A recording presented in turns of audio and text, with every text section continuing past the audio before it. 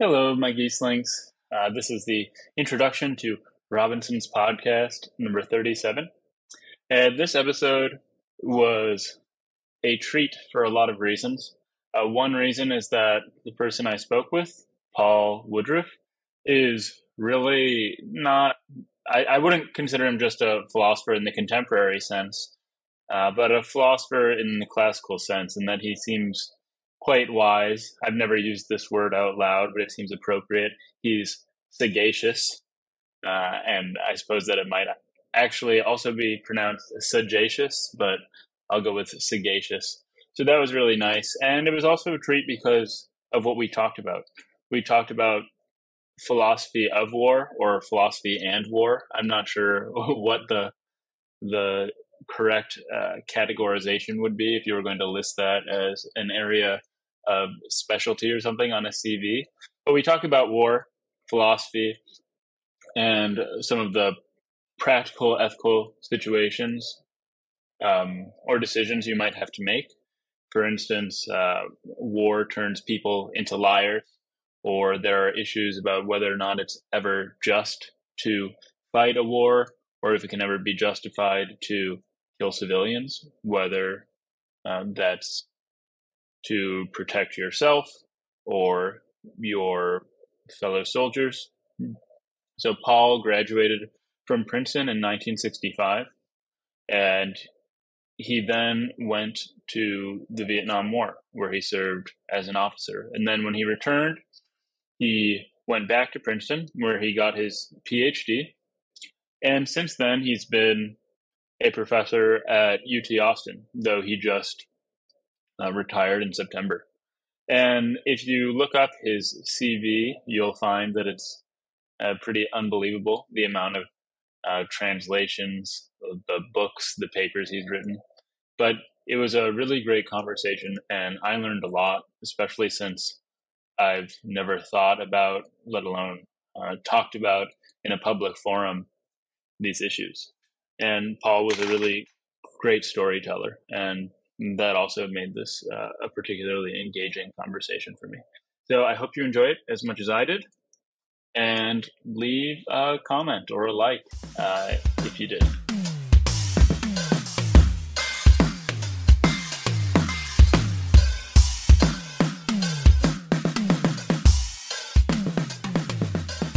I saw that you graduated from Princeton in 1965 and you were studying classics. How was it, or what was it about your temperament or your high school experience, or maybe it was only at Princeton that you became interested in classics, but how was it that you ended up studying that when you were there? Well, uh, I had two main interests going into Princeton, and I had actually three main interests going in, and I had two of them coming out. Okay. I was very much interested in Russian novels, and I wanted to learn Russian so I could read them and study them in the original. I was fascinated by Greek tragedy and also by Greek philosophy. And the two of those that survived were the Greek ones. I couldn't study both Greek and Russian at the level I wanted, so I focused on Greek. And really was extraordinarily lucky to encounter Gregory Vlastos fairly early on. And that was your so thesis advisor? Greek philosophy. Say again? And that was your thesis advisor? No, well, he was for my PhD. Okay, and But that when was I was later. an undergraduate, I wrote my senior thesis on Homer with a man named Fennick.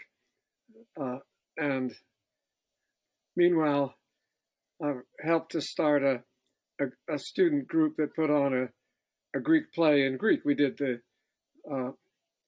Hippolytus in Greek. And that was a wonderful experience.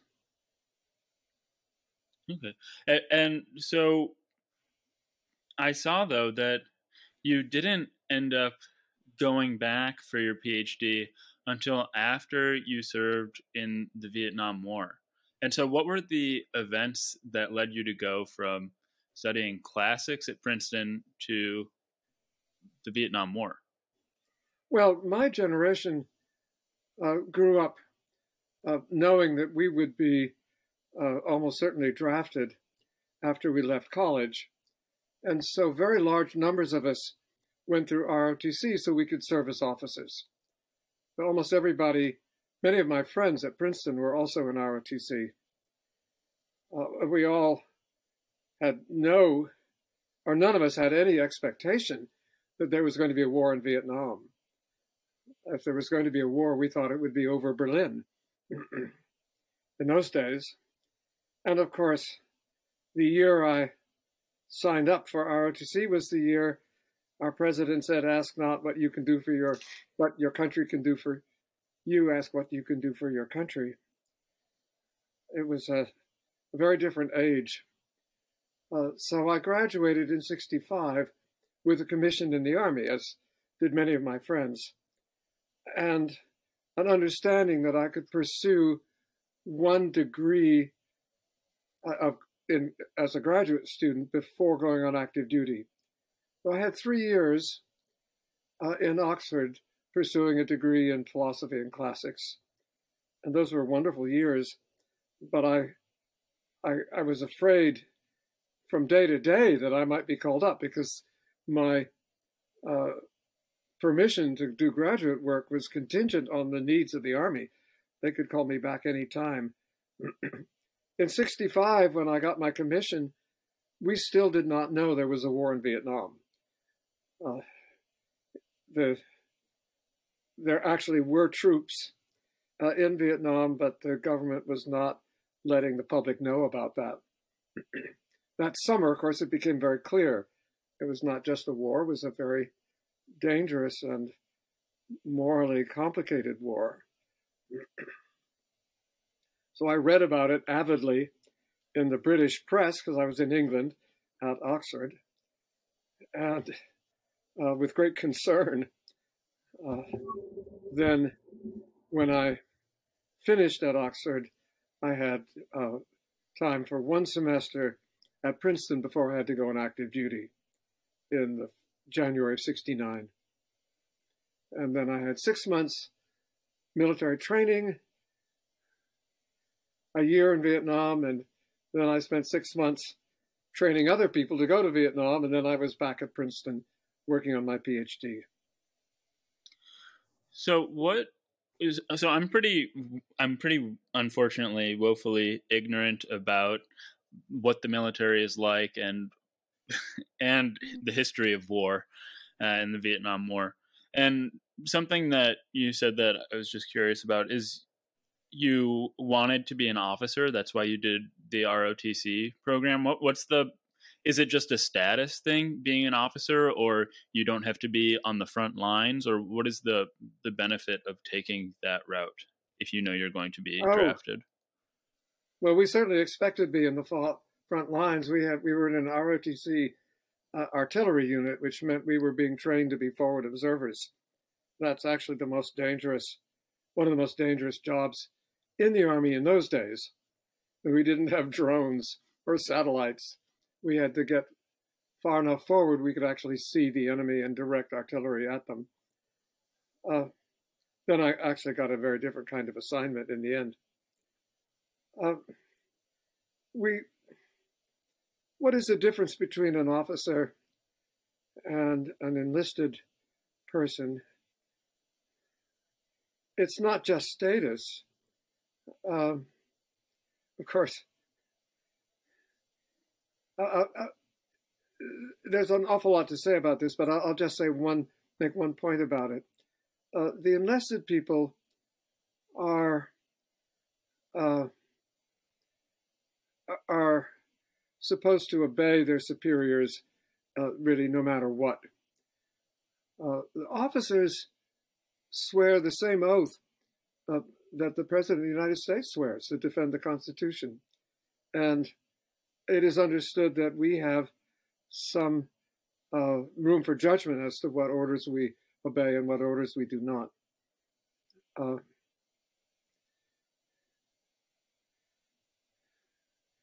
Officers, of course, have a higher status. They're paid more. They have more responsibilities. They get more training. I think that my training as an officer and my experience as an officer has been enormously valuable to me in my career as an administrator in academia.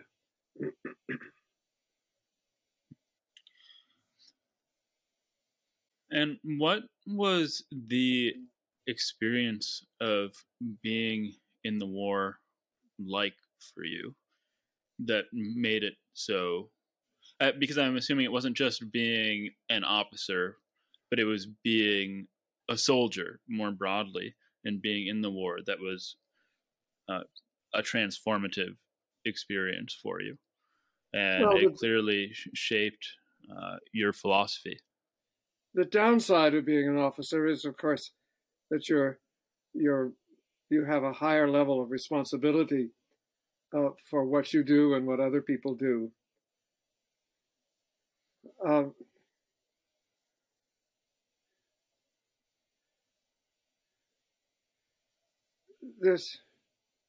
I became very interested in the following sort of problem because it was endemic in our area. I was in a border province in the Delta, Chadok, that is bordering on Cambodia, just to the west of the Mekong River. And there, we did not have American troops. In fact, we had hardly any Vietnamese troops. Actually, we were using a Vietnamese militia mostly, and they were actually units that had been, and in a sense still were, part of a Waha Buddhist army that had been fighting both the communists and the Catholic government in Saigon, hoping for Buddhist independence. They didn't want to be ruled by Catholics or communists. But they had come over to our side because they thought the communists were the more dangerous to them, and that was true. When the communists won, they utterly suppressed this Buddhist sect, which was dominant in my part of the Delta. It had been founded by a charismatic, a wonderful charismatic character named Win Fu So, who had been killed by the communists in the late 40s and cut into small pieces and distributed around so that there'd be no burial site around which his Wahao Buddhist followers could gather. They didn't create such a site anyway.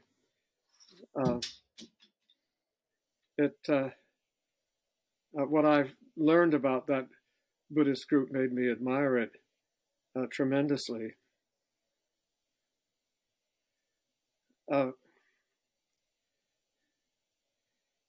We had, as I said, we had no American troops, but we had American naval personnel. We were I think the largest concentration of U.S. Navy in Vietnam was in my province because of all the water. The rivers and the canals were there. And so there were at least 1,000 U.S. sailors there at any time.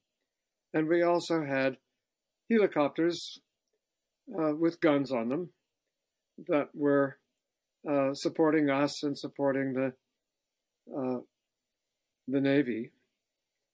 And we would go out on operations with the Vietnamese militia, the Wahao militia, really, mostly Wahao. And but the Navy operated quite independently of the Vietnamese. And when one of the Navy boats or one of the helicopters came under fire from the enemy, which could happen quite often, they would fire back. And if the enemy fired from near a village or a concentration of civilians, when the Americans fired back, they would kill civilians. So I became very concerned and energized by the question, is it legitimate for us to kill civilians in an effort to defend our own soldiers and sailors and pilots and helicopter crews and so on? There was one sort of turn in the river that was extremely dangerous for our Navy people because the VC were almost always there shooting rocket-propelled grenades, RPGs, at the boats, and the boats would always fire back. And there was a village on that point, so civilians were being killed. And they contacted the Americans and begged the Americans to stop returning fire. The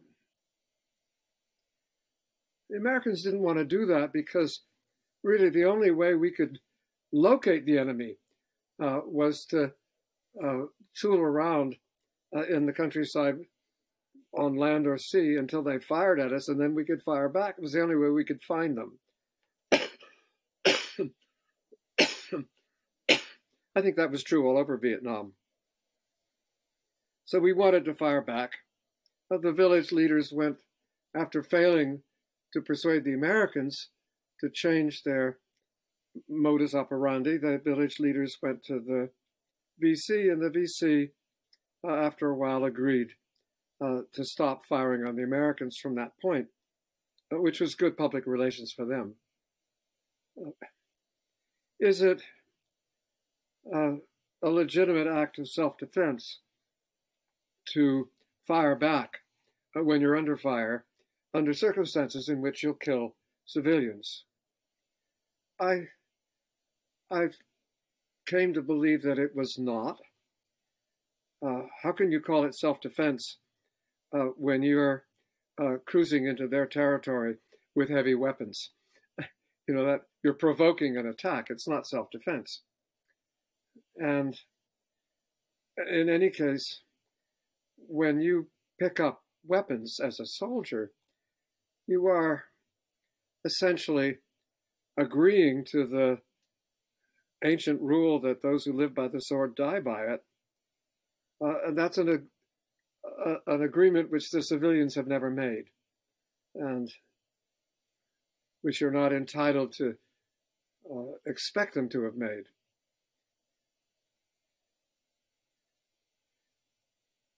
So as I thought about this, I came to see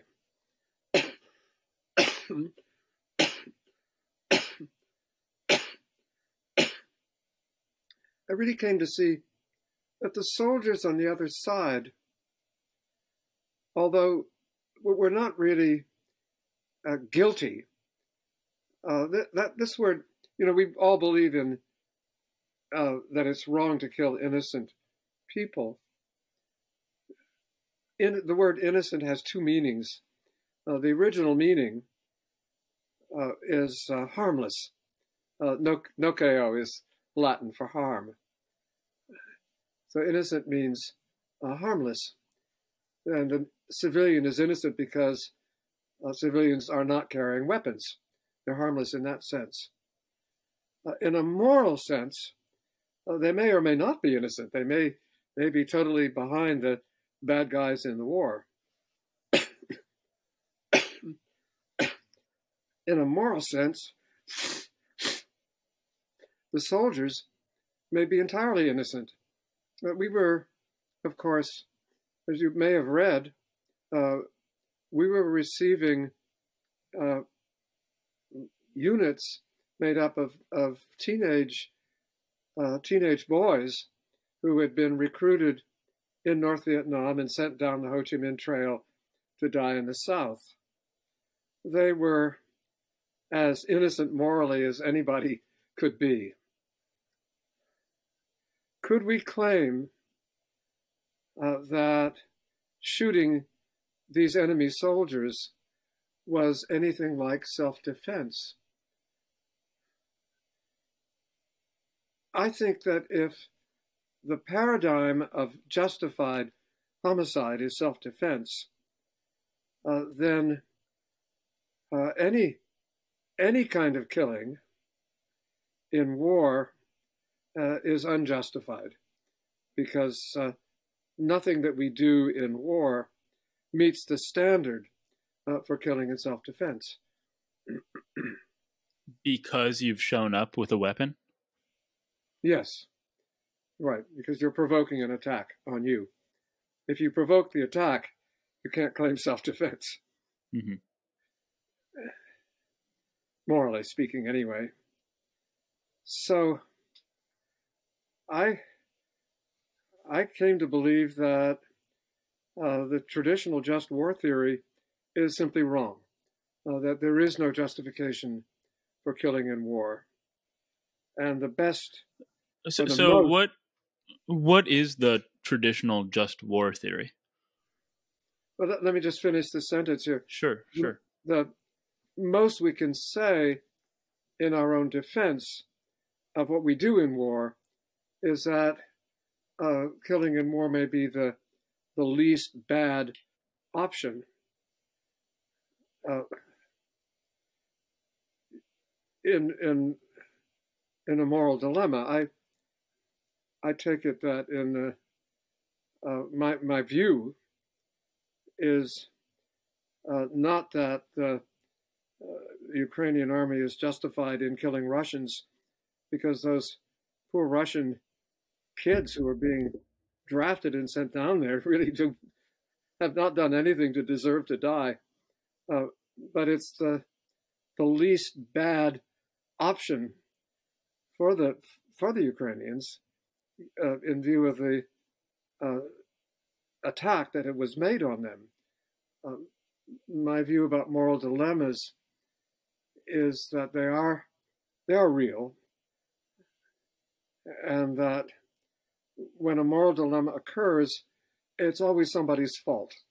In this case, it's Putin and his advisors have created a situation in which the Ukrainians do face this rather difficult moral situation, in which they either have to consent to lose their freedom, or they have to kill a bunch of very unfortunate, essentially innocent people. And I think they're right to defend themselves. But not because it's justified. Just war theory goes back to the Renaissance, and it would declare that the Ukrainians are justified in defending themselves.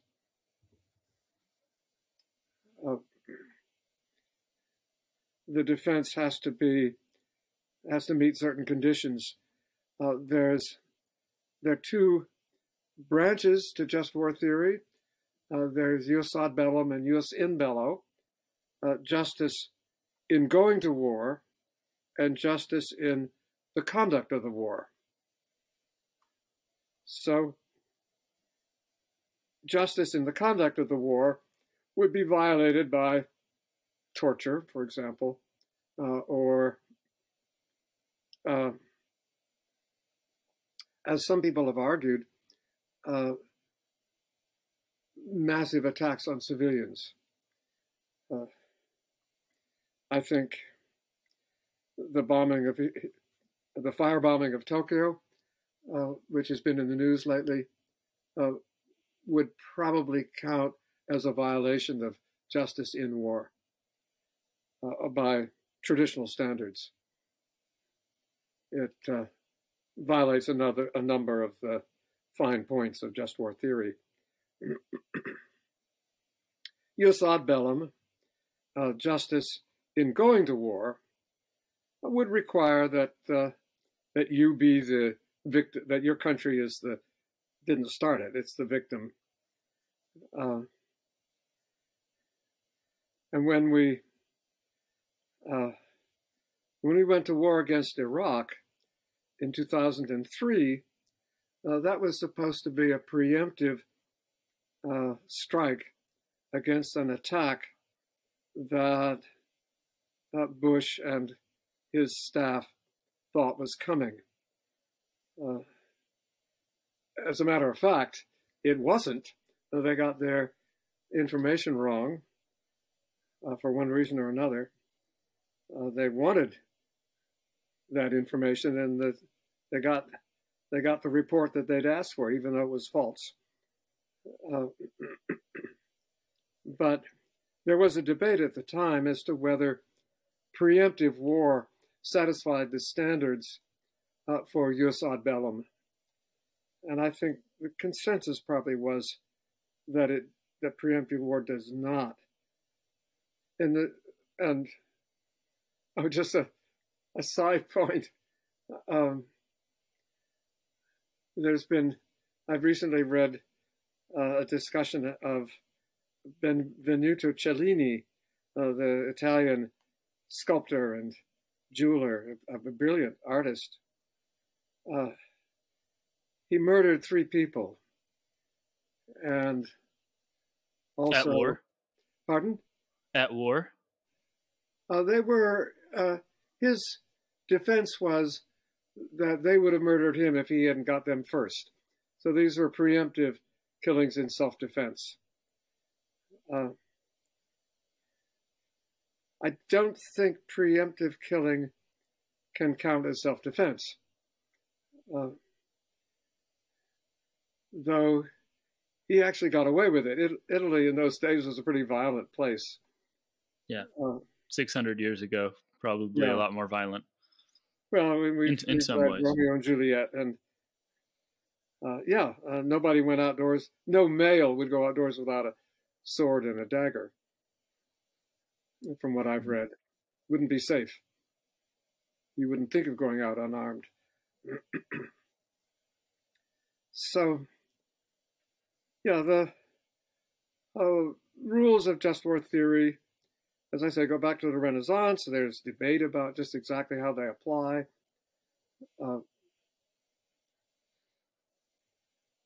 But in my view, there are 2 reasons why we should reject the whole theory. And one reason is that none of the killings, or almost none of the killings, that are essential to war can be justified. You can't wage a war without killing innocent people. That's just a fact about war. And the other point is there's now a movement coming from a different direction against just war theory. We're learning that moral injury is endemic to warfare. Many veterans return from a combat zone with moral injuries. And that's a very good reason for not going to war. And for what is a moral injury? Through a different moral lens. So there is an argument that a number of philosophers have been making against just war theory on the grounds that war causes moral injury to both sides. And what is a moral injury? A moral injury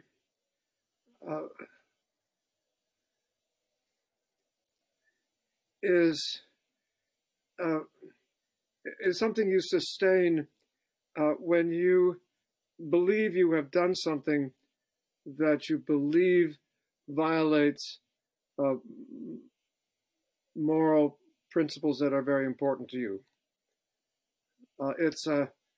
It shatters your integrity. It shatters the unity of your soul. That's one way of putting it. The first philosopher to talk about moral injury is Socrates. In the in the Crito, and also in the Apology to some extent, and in the Gorgias, and in the Republic, Book 1, and so on, Socrates repeats this theme that it's far worse to do wrong than to have wrong done to you. Because when you do wrong, you injure your soul. You divide the soul against itself. That's because Socrates assumes that everyone has some kind of orientation towards the good. And when you do wrong, you essentially become at war with yourself. And that metaphor, being at war with yourself, is something that has been used by people who haven't read Greek philosophy at all, who were trying to explain what happens to veterans who come back in this condition. Mm-hmm. Now, when you came back from the war and went to Princeton for your PhD, were you already, or not already, but did you immediately start dealing with some of the questions you raised, like, is it legitimate for us to kill civilians to defend our own people? Or did those questions wait until after you had done your other work towards maybe your dissertation in ancient philosophy? I started worrying about these things while I was still in Vietnam.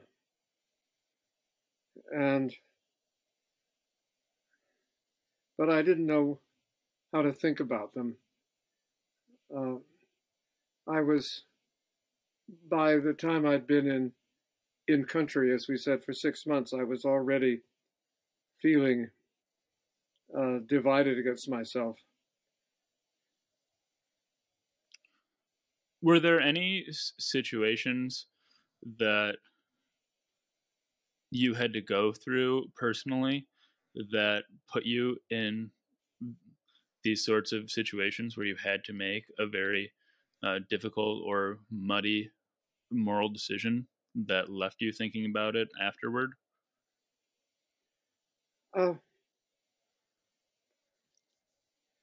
Things happened.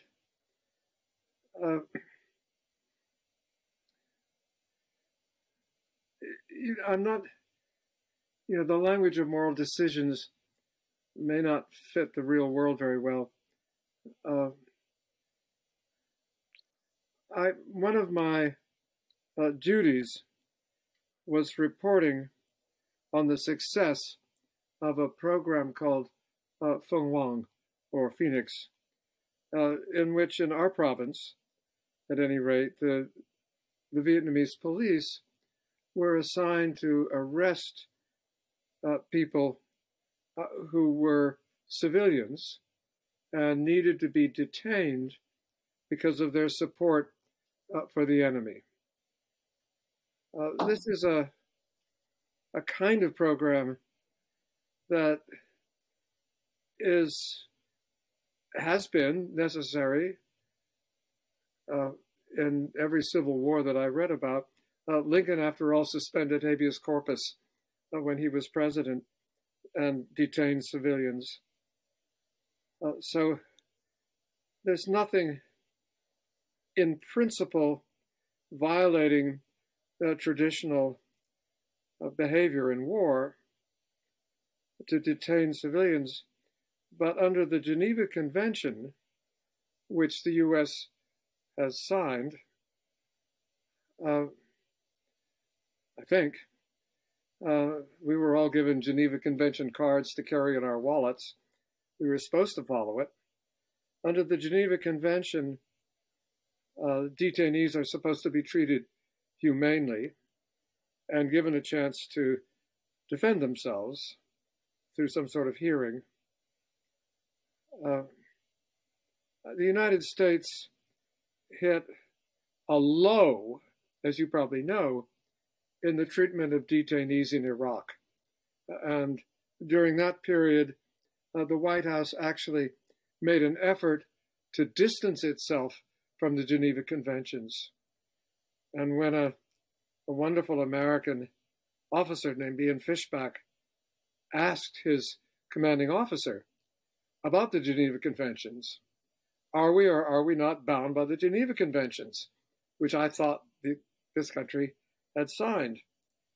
His commanding officer couldn't answer him, could give no answer. Because, as I said, the White House, I think, was quite deliberately pushing back on the Geneva Conventions.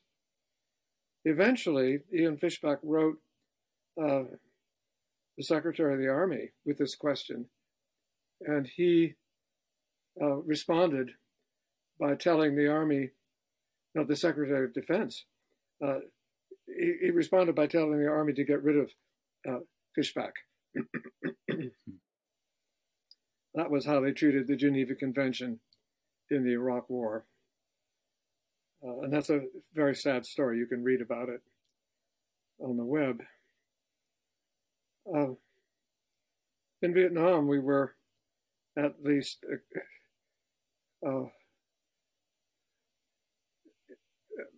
we were saying we followed the Geneva Convention. We were not, actually. Our detainees were not treated well and were not given a chance to defend themselves. And I found, as I looked at the evidence to write up these reports that I had to do every month, I found good evidence, I thought, that we were detaining the wrong people, that the people we were detaining were essentially innocent, and that the really dangerous people were hiding somewhere safely. After the war ended, I found that I was right. And in 2002, I actually visited the caves where the dangerous people were staying and where they survived. Almost all of them survived the war, and came back as soon as the communists won. There they were, as a kind of shadow, they had been a shadow government. Now they were the government in the Delta. I wrote a report laying out what I'd found, that evidence pointed to the conclusion we were sending innocent people to these dreadful detention camps, and the dangerous people were safe from us. That report got as far as the colonel who commanded my advisory unit, and he stopped it dead because he said it would make him look bad. The program had been sending nothing but glowing reports of its great success for several years now, and now suddenly under his command, it had gone to hell. He couldn't allow that report to go forward. Right. One thing you mentioned in one of your papers that I saw regarding moral injury is that the incentives around war tend to make people into liars. And that's one way in which they injure themselves, I suppose. Yes. Well, the first casualty of war is truth, is an old bromide, and it's and it's largely true.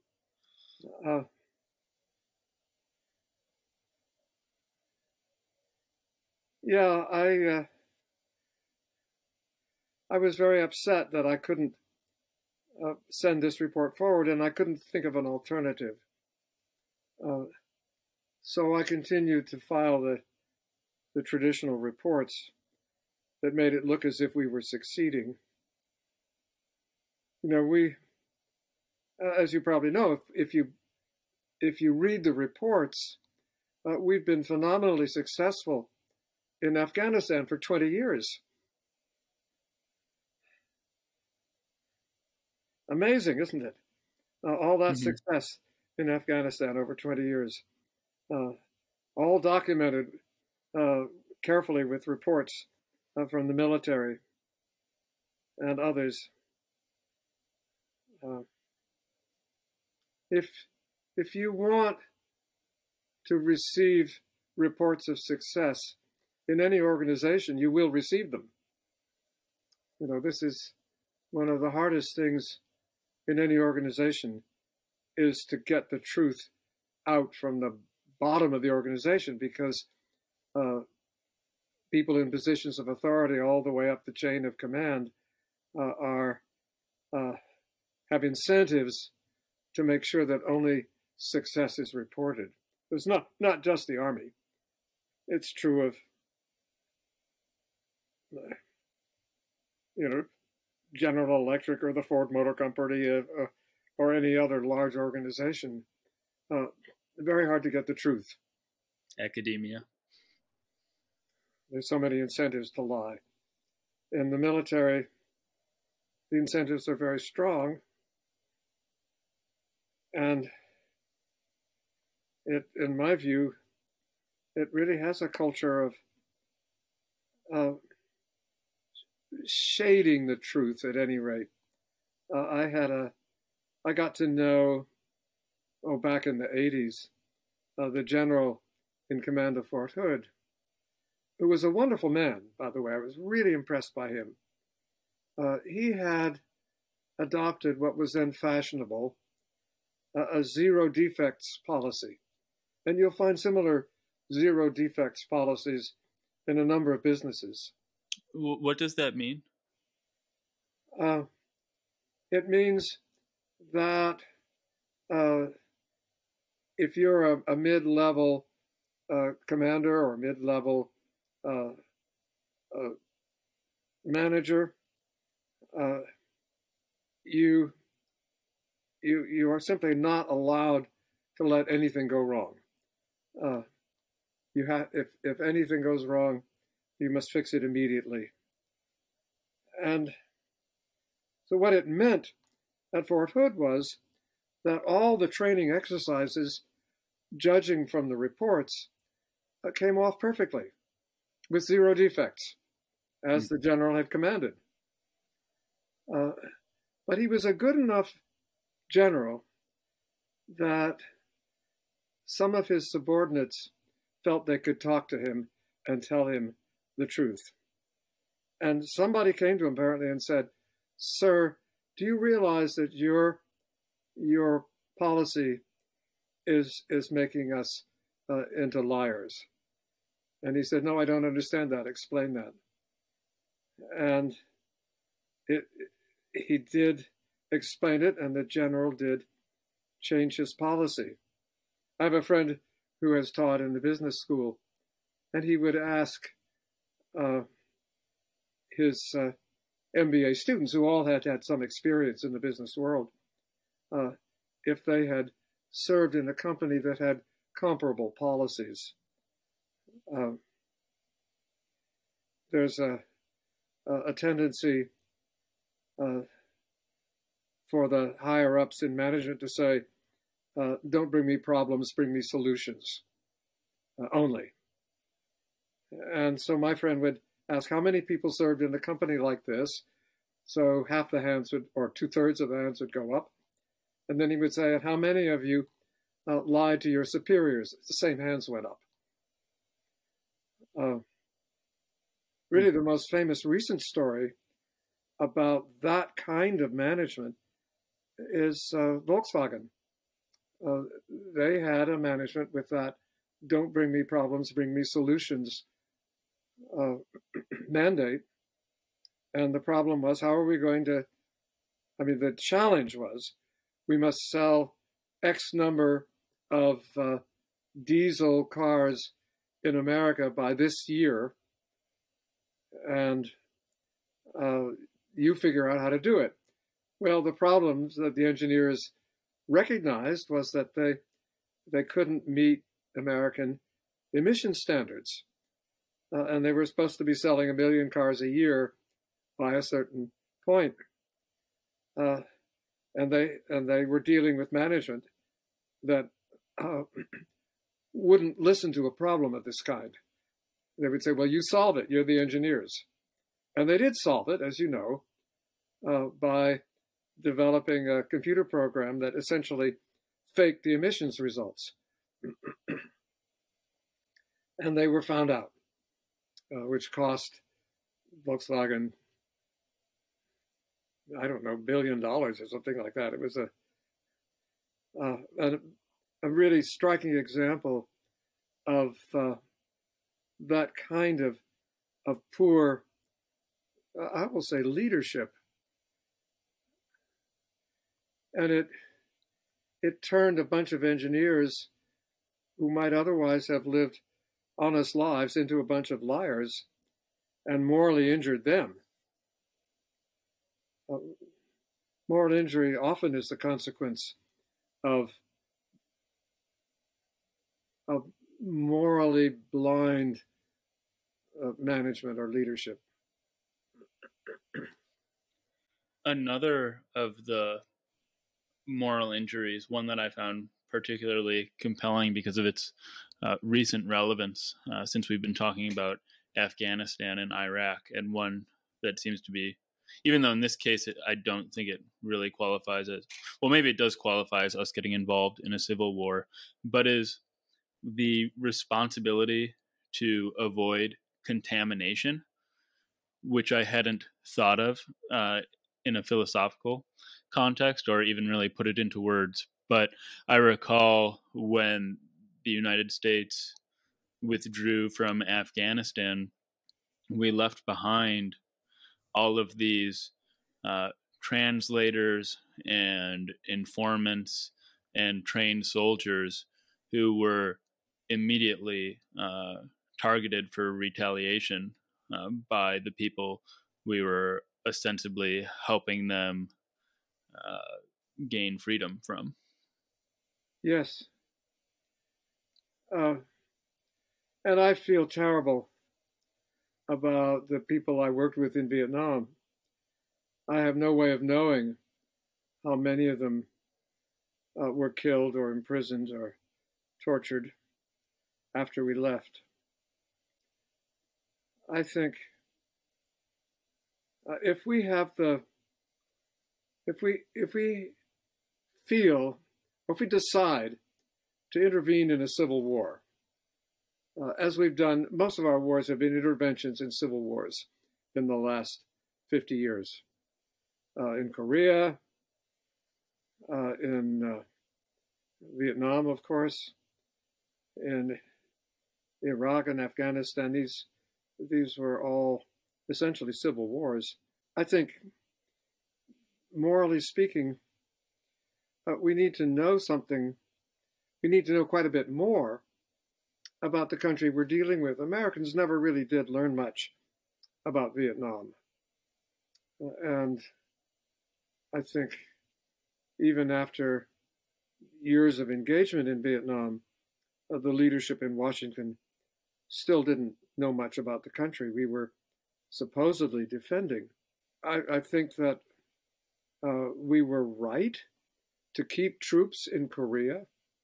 Had we not kept troops in Korea, I think South Korea would not have had a chance to develop as it has. It's taken a long time. It's not easy, but it has become now a pretty stable and successful democracy. But it took a while. In Afghanistan, 20 years we were in Afghanistan, and as far as I can tell, the American decision makers never knew enough about the country to really to help build it. And somehow we were committed to helping one side in that civil war build a successful government and nation, but we were taking our hands off nation building. It was absurd. Not only that, but we didn't develop the military. When President Trump pulled out most of the American troops and the contractors, then things started seriously going downhill in Afghanistan because without the contractors, the Afghan helicopters couldn't fly. And without them, they couldn't supply or pay their troops. So things were going to hell already before the actual withdrawal, because we had withdrawn the support that the Afghan army essentially needed. And somehow we had failed to give the Afghan army what it needed to support itself. We hadn't given them the equipment or the training, apparently. I can't understand why not. But in general, I would say if we enter a situation like the one in Afghanistan, we are committing ourselves to maintain troops there for several generations, as we have in Korea, as we have in Europe. Interesting. Otherwise, we're throwing thousands of people to the wolves. After the communists won in Vietnam, and we need to be clear about this. Many of the anti-war people said they were pro-communist. The communists did terrible things to Vietnam after they won. And I think we could have known, we did know, that they would. After we withdrew in 73, we'd not only pulled our troops out, we pulled out every kind of support. So that when the North Vietnamese came down with armored columns, they didn't have anti-tank weapons. Even the very simple anti-tank weapons they didn't have. So they were unable to defend themselves. And we left them like that, which I think is unconscionable. After that, 2 million, there were 2 million refugees fled from Vietnam, fled the communists, and about 1 million former soldiers who were fighting on the side we were fighting on were put in detention camps, some of which were very cruel, and some of which really were death camps. And that's a lot of people we abandoned. We set them up and then left them. To me, that's just excruciatingly painful, because I worked as an advisor, I worked with these people.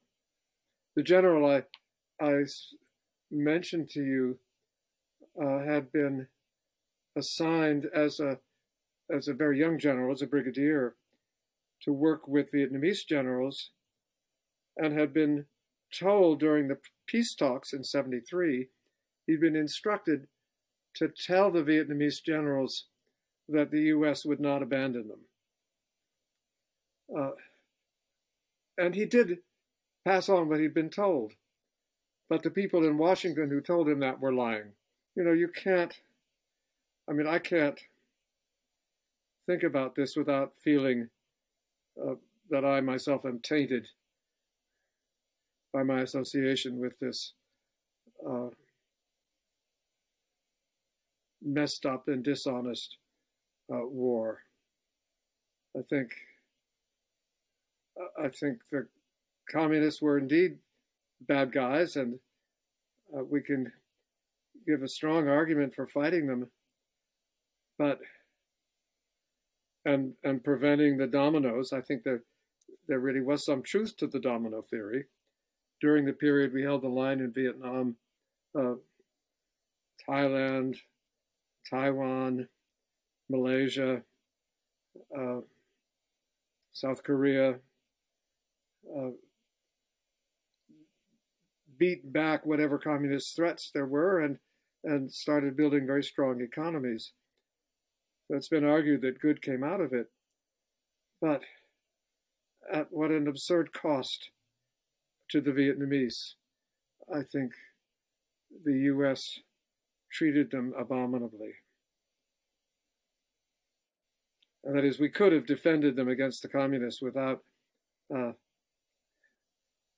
successfully helped them build their own military, and we could have maintained a presence.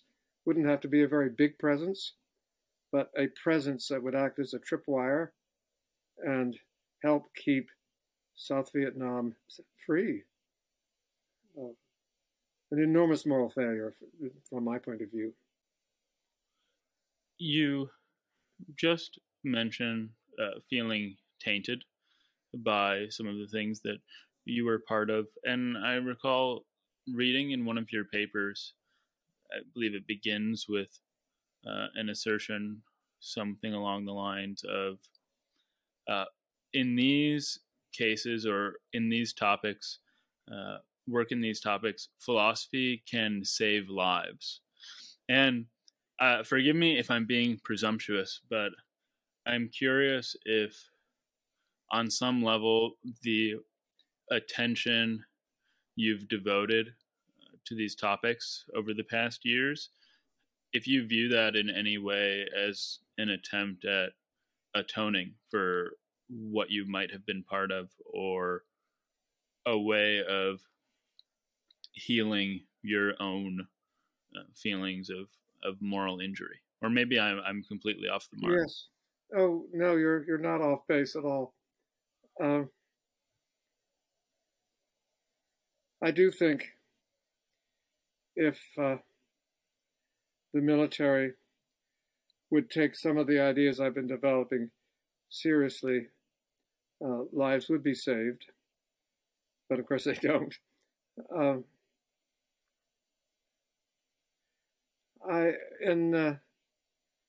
In my latest book, which just came out last week, Living Toward Virtue, there is a section on healing. I've thought a lot about that. If what is essential to living toward virtue is a kind of commitment to trying to live well, then after moral injury, a part of healing is a recommitment. And try to make yourself whole again. And that commitment, of course, requires action. What kind of action? You talk about atonement. I think there are a number of things we can do. Contributions to charitable organizations that deal with refugees, future refugees. There's maybe nothing we can do about the past, but there's something we can do about the future. And indeed, there are things we can do about the past. I contribute to an organization that mainly helps the Vietnamese people get cluster bombs and mines out of their farmland. And they're still doing that all these years after the war. Still finding unexploded ordnance that the Americans dropped. So I can do something about the past, but mostly I can do something about the future. Writing helps me get clear in my head about what my values really are. And I can always hope that people will read what I write, and that they will, as a result, make appropriate changes in the way they live. I would like to persuade people that there is no such thing as a just war. That war is at the best, at most, a necessary evil, and the less of it, the better.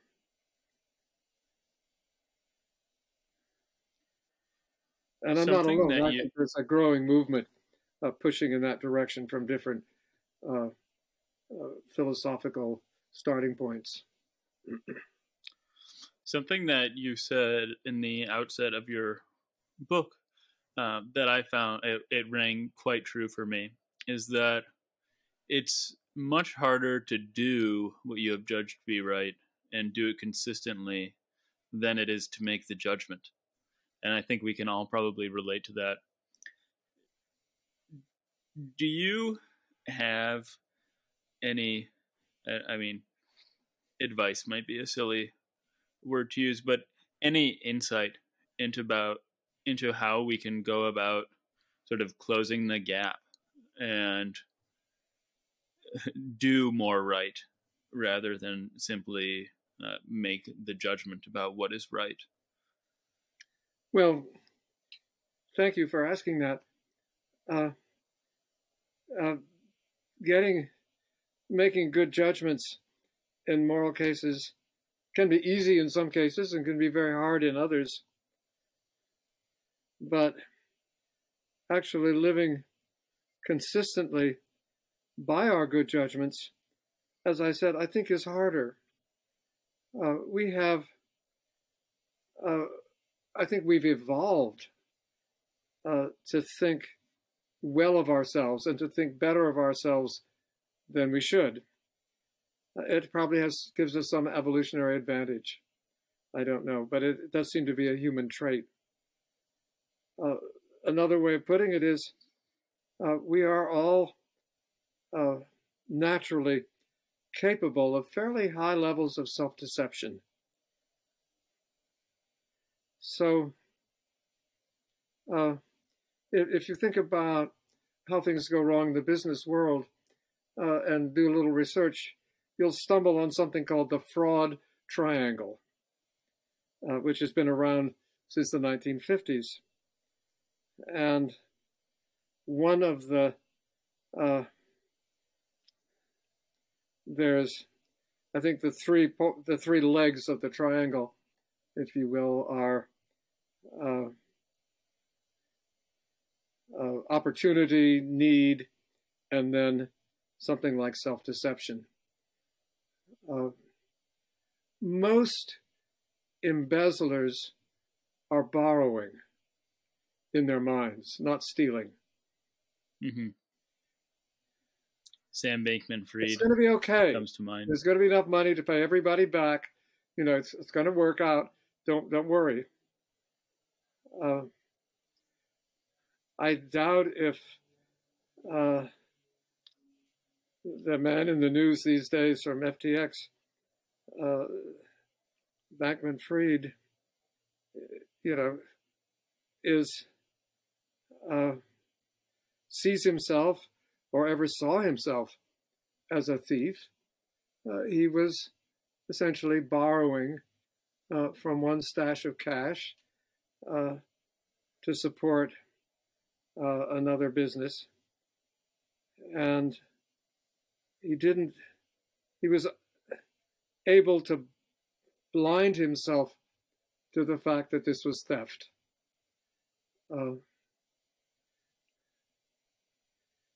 And that's very easy to do in the business world, apparently.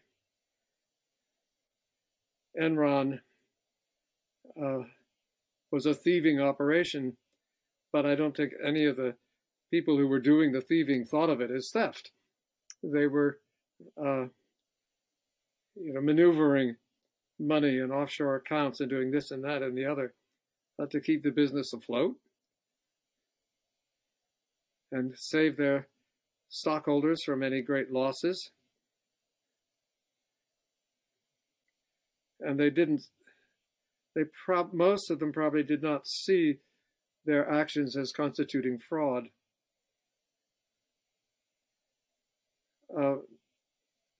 One of the, I think probably the most important practical, ethical thinker in philosophy in the US these days is Hugh Follett.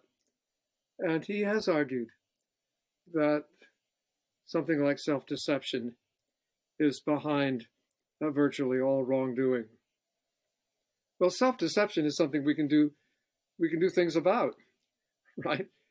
We can work on clarity about what we're doing, and I think that's one of the main messages of my book, is that we need to maintain a level of self-examination that would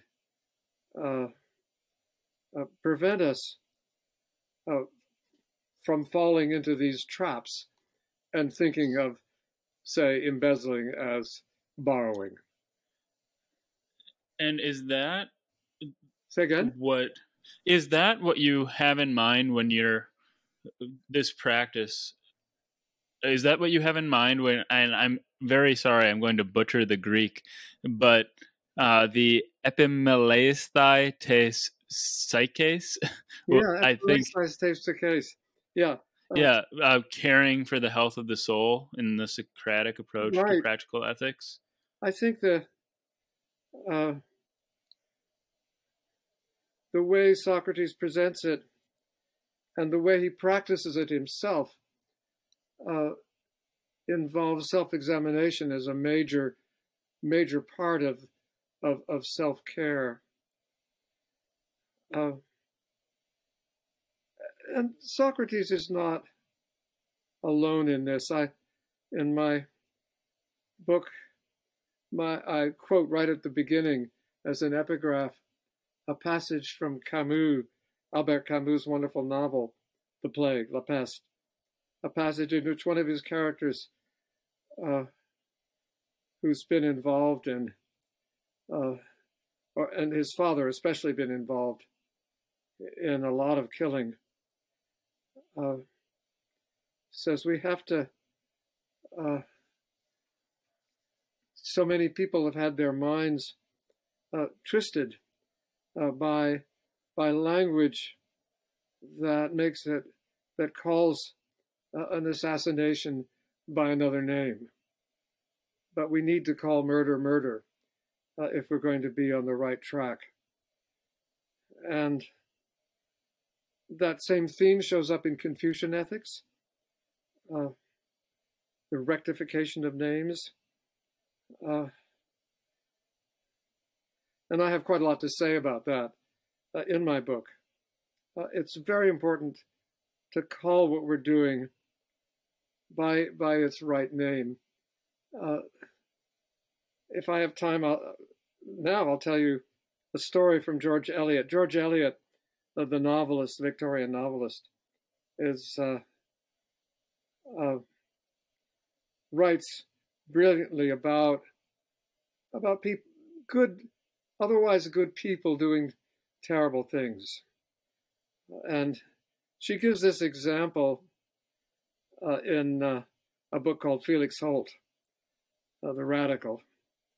There's a lawyer who's been handling people's affairs and has been essentially running something like a Ponzi scheme, I guess, and now suddenly has to pay off and doesn't have the cash to do it. To illustrate this, she gives the example, of a German poet who is who is traveling from Hamburg to Berlin by train, and a friend gives him a very special sausage available only in Hamburg, which he is supposed to convey to mutual friends in Berlin. And on the train, he sees nothing wrong with tasting the sausage. After all, you can have a taste of the sausage and still deliver it to the mutual friend in Berlin. So he tastes it, and he has another taste. And each time he tastes it, of course, the same argument holds good. You can taste the sausage and still deliver it to the friend. But then at some point he realizes that, humanly speaking, there isn't enough sausage left to deliver. So he eats the last bit. And the point, of course, is he's been eating the sausage, but calling it by calling his actions by another name, tasting. And that illustrates the point about embezzling and borrowing and so on. I had a friend. He was a graduate student of mine. I was interested in him because he was a veteran like me. And we had many good conversations. He spent some time in federal prison, and I had one conversation with him after that. He dropped out of graduate school. He really wasn't cut out for it. And was making a living printing and $20 bills. And somehow it didn't occur to him that passing counterfeit currency was stealing until afterwards. When he got out of prison, he said, why did I not realize that every time I passed a $20 bill, I was stealing $20? But he was able to shield his mind from that. So one of the important things for us to think about in practical ethics is how not to shield our minds, how to expose our minds to the reality of what it is we're actually doing. And you can supply many examples of this, I'm sure. Now, are we still talking about caring for the health of the human soul, or is this the third tenet of the Socratic approach that I hadn't mentioned explicitly, which is recognizing human ignorance? Well, these are all connected. Sure. Because if part of caring for the human soul is preventing self-deception, and then if you fail to prevent self-deception and do something is wrong, like, my friend knew it was wrong to steal. He just didn't think he was stealing. When you do realize that you've been stealing, and you have no doubt that stealing is wrong, then you're sustaining a moral injury. So these things are all connected. You mentioned earlier, and this is particularly fascinating for me, that writing helped you get clear in your head about what your values really are. And I think you said that particularly in reference to philosophy, but I know that you've also written some fiction and some theater. And I'm wondering if that's played a similar, albeit different role in getting your thoughts clear. Because, fiction is a great place to sort of run experiments with practical ethics, if you will. Yes.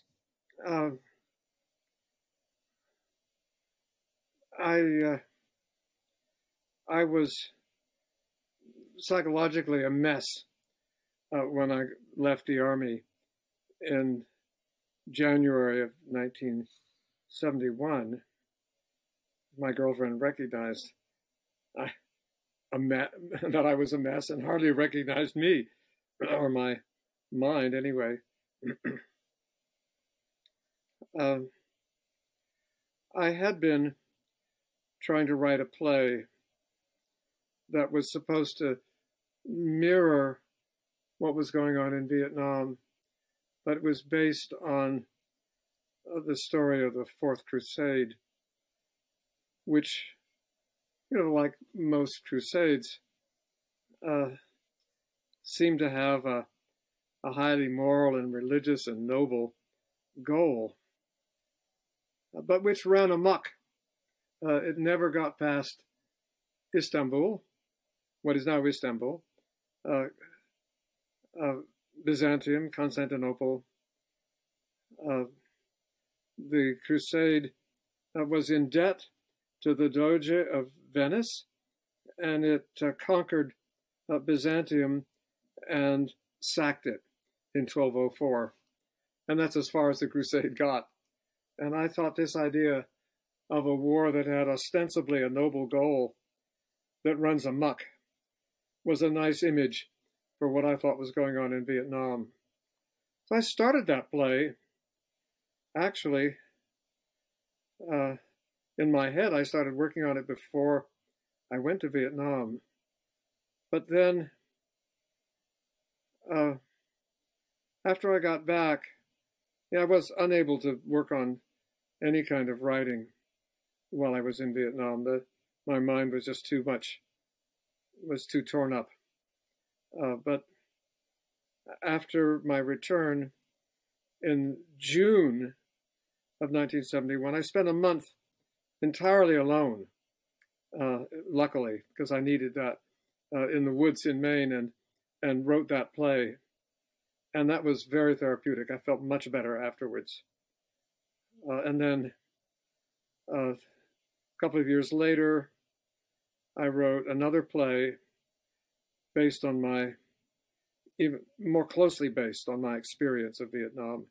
And that helped a lot. That play, but both those plays, actually, I self-published. They're on the internet, they're on Amazon, rather, as under the title The Vietnam Plays. The second play, Ithaca in Black and White, was produced here and won a local Best Script Award for the year.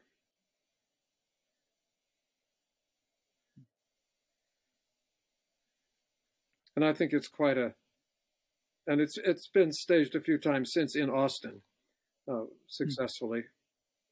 It's a good play, and it helped me quite a bit to write it. So, yes, writing fiction has been therapeutic, as has writing philosophy also been therapeutic. Okay, well, I'll leave it with two more questions then. One, I am very much interested in parables, legends, lore, that sort of thing, and I had never heard of the parable of Gyge's ring or Gyge's ring. Oh my so goodness. what is the parable of Gyge's ring, and what can we learn from it? Well, this is a wonderful story that Plato has his characters consider early on in the Republic. The great question of the Republic is basically why be moral? Why should I do what is right by other people when I might get richer and more powerful if I just ignore ethics in my treatment of other people altogether? And that question comes up in a number of places in Plato. Then the central example that they're thinking of is a tyrant, like the tyrant of Macedon, a man named Archesilaus, who murdered enough of his relatives that he could become tyrant and became very rich and very powerful. His admirers thought this is a model of a happy human being. He didn't pay any attention to what is right. He just used his power to get the wealth and power he wanted. And isn't that admirable? Why should we, if we have an opportunity to murder our way to power, why not take it? So here's the example of Gyges. Gyges is a shepherd who stumbles upon a tomb in which there's an ancient corpse, I guess, with a ring on his finger. And Gyges takes the ring off the dead man's finger and puts it on his own and discovers that it makes him invisible. And using that ring, he can now do anything he wants and get away with it because there's never any evidence against him. Of course, there's some ancillary assumptions here about things like fingerprints and other circumstantial evidence, but that doesn't matter. The point is the parable. Suppose I give you the power through something like Gaiji's ring to commit whatever crimes you want and never, ever have to pay for them. Is there any reason why you should not commit those crimes? And of course, the Socratic answer is going to be, yes, there is, and it's moral injury. But it's a wonderful parable, and it puts the issue in very stark terms. Suppose you really can get away with anything. Why not? Go whole hog. And we've had public figures who have thought they could get away with anything. And maybe they can. Does Plato, or through him, Gyges, sort of offer an answer of sorts as to why we shouldn't just go whole hog? Does he suffer any consequences from using the ring, tantamount to moral injury? He doesn't have a lot more to say about Gyges, but the whole of the Republic, which is a very substantial book, is his argument that we're better off not doing wrong because of the condition of our souls. And the tyrant, or the Gyges figure who suppresses his reason and his to his appetites. The underlying idea, I think, is that our reason really is oriented towards what's good and right, and always. And when we surrender to our appetites, our desires, we essentially enslave the best part of us. So he will say in the end, the least free person in the story I'm telling you is the tyrant, because he has enslaved himself to his passions. He could actually give an even more powerful example, and I'll give a modern one. There's a fabulous novel by Solzhenitsyn called The First Circle. The circles Solzhenitsyn is writing about are the various levels of engagement with Stalin's system of prisons. And we start out learning that the prisoners, who have essentially nothing to lose, have a fairly high degree of freedom. They can think and say what they want. It's not going to make things any worse for them. The guards have less freedom. They're being watched. They could become prisoners. So they have to be very careful. And so on up the hierarchy. And we see, as Solzhenitsyn presents it, that there are lower degrees of freedom the higher up the hierarchy you go.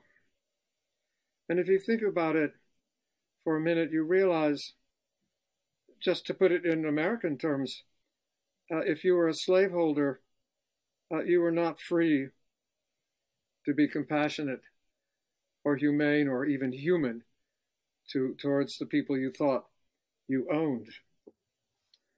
I put it that way because you can't own anyone. It was a mistake to think you did. In the most moving part of the first circle, most moving to me, we learn how Stalin is living, terrified of everyone, sick, unable to consult a doctor because he's killed so many doctors that he has to be afraid that a doctor would kill him. And you know, when Stalin died, he was dead for 2 days before anyone dared to go into his bedroom. Everyone was so scared of him. And of course, he had no medical care at the end of his life because he couldn't. He wasn't free to consult a doctor as we are. You know, the more oppressive you are to other people, the less freedom you have. It's not just that you're oppressing yourself, but that's a large part of it. In any case, that's a short way to put Plato's argument is that the reason why we should be moral is that if we're not, we injure our souls. Okay. Well, the last thing I'll ask will be more lighthearted. I can't help but ask a classicist like you because I'm very fascinated with language and a lover of language myself. Do you have any favorite words in English where you're quite fascinated with or taken by the etymology? So I talked to Chris Babanich, who's a professor at Stanford, and he's a fan of the word anaphylaxis. And I really like the word doulosis, which is a term in myrmecology for ant slavery. Is there anything that comes to mind for you? Oh, there are lots of words I love, but let me give you just one that's been on my mind lately. It's not Greek. Sublimation. Okay, what's the etymology of that word? Well, same as sublime, but sublimation, of course, is the analog to evaporation for solids. Mm-hmm. When a substance goes straight from solid to gas, that's sublimation. And I love that connection with the sublime. I see. Okay. Well, thank you so much for doing this with me, Paul. It's really been wonderful. Good. Nice talking to you.